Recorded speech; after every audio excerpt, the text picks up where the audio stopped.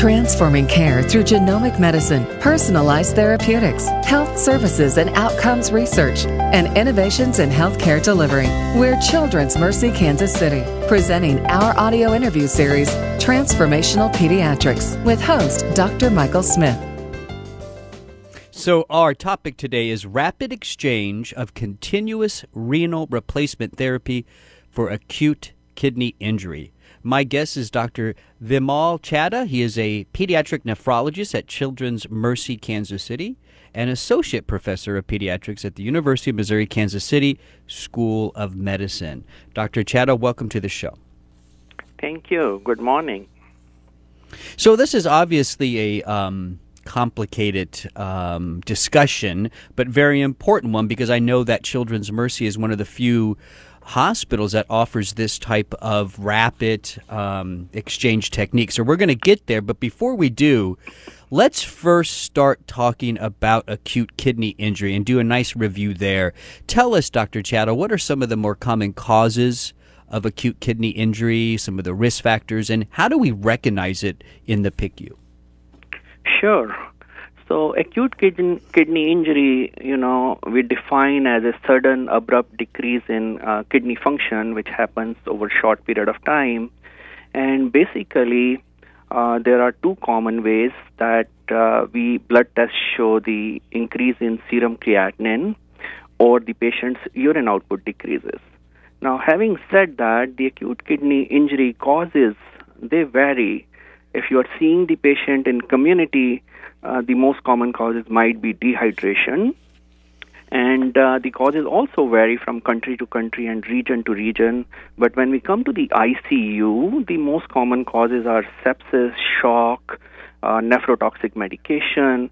So basically, it's multifactorial in the ICU, and we do pick the kidney injury by measuring the serum creatinine, that if it starts rising, and also by measuring the urine output. Right, and so if you start recognizing that there is the onset of acute kidney injury here through some of those measurements, through the history, run us through, from your standpoint as the specialist, what are some of the common ways that you're going to treat this? So once the acute kidney injury is recognized, the reason why we treat it obviously is because it's associated with increased in mortality. And when acute kidney injury is present, the complications for these patients, the length of time they stay in ICU, everything increases. So the first is obviously prevention. We don't want acute kidney injury to happen, so we identify the high-risk patients, try to avoid the medications which can cause acute kidney injury. But unfortunately, if it does happen, the severe acute kidney injury does happen in 11% of ICU patients, then the dialysis is required. We do have three kinds of dialysis modalities. We do use all of them. Briefly, they are peritoneal dialysis, hemodialysis, and then the third one is CRRT, or continuous renal replacement therapy, which is the most common used in ICU because these patients are sick and unstable. So the third modality, or the CRRT, is the most common modality which is used. So obviously when you have to go that far and you have to start to do dialysis in these patients, there's concerns, right? There's concerns about the exposure to blood products, iron overload, et cetera, right? So tell us now then about this rapid exchange technique that Children's Mercy is now using, and why you're doing that and what the outcome has been.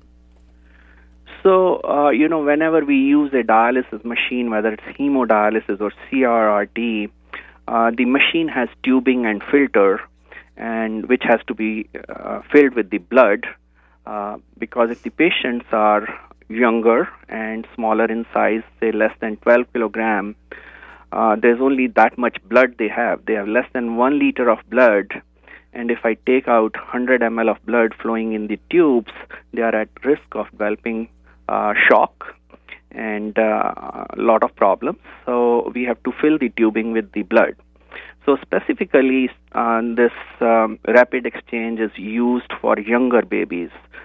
So previously what was happening was every time this machine stopped or we had to change to a new machine, so we had to get the blood from the blood bank, fill the tubing and filter with the new blood and restart the machine. So that was causing exposure to the blood and infectious agent, iron overload, a lot of problems. So we started using this technique in 2013. So what we do is, so we transfer the blood from one machine on which the patient is currently on to the other machine, which is done in 5 minutes. And during this time, the patient is off dialysis therapy. And once the blood is transferred, the same blood, which is obviously coming from the patient, and then we restart the dialysis just by putting the machine back on the patient. So we don't have to get the blood from the blood bank. There is no new blood used, so everything is avoided, and the patient is off therapy only for 5 or 6 minutes compared to before the whole process took more than an hour to do. So with this bridging technique, what you're seeing is that there's less downtime, therapy downtime for these really critically ill children, correct? That's absolutely right. So let me ask you this. So you've started this at Children's Mercy. You mentioned it, I think, in 2013.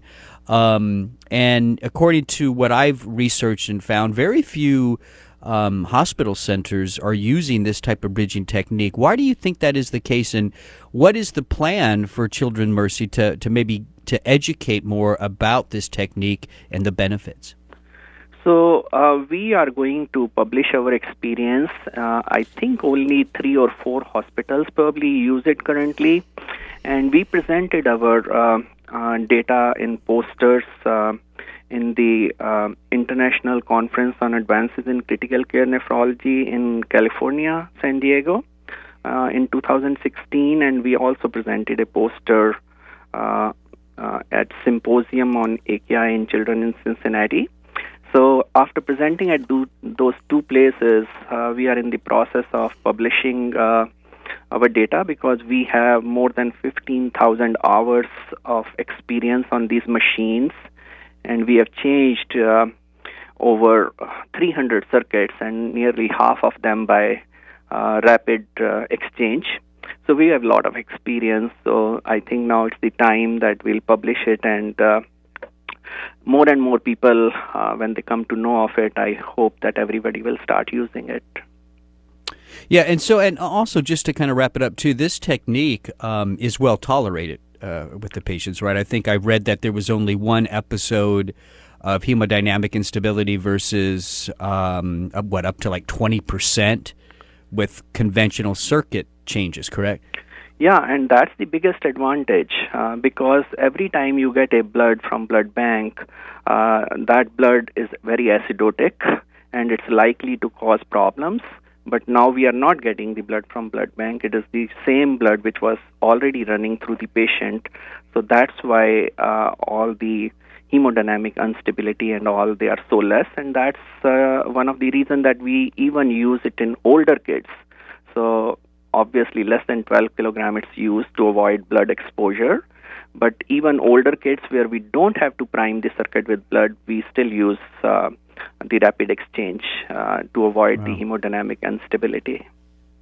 Right. That's fantastic work, Dr. Chadha. I want to thank you for what you're doing, and I'm sure you're going to be very successful in getting the message out and getting more hospitals to use this technique. And thank you for coming on the show today. You're listening to Transformational Pediatrics. For more information, you can go to childrensmercy.org. That's childrensmercy.org. I'm Dr. Mike Smith. Thanks for listening.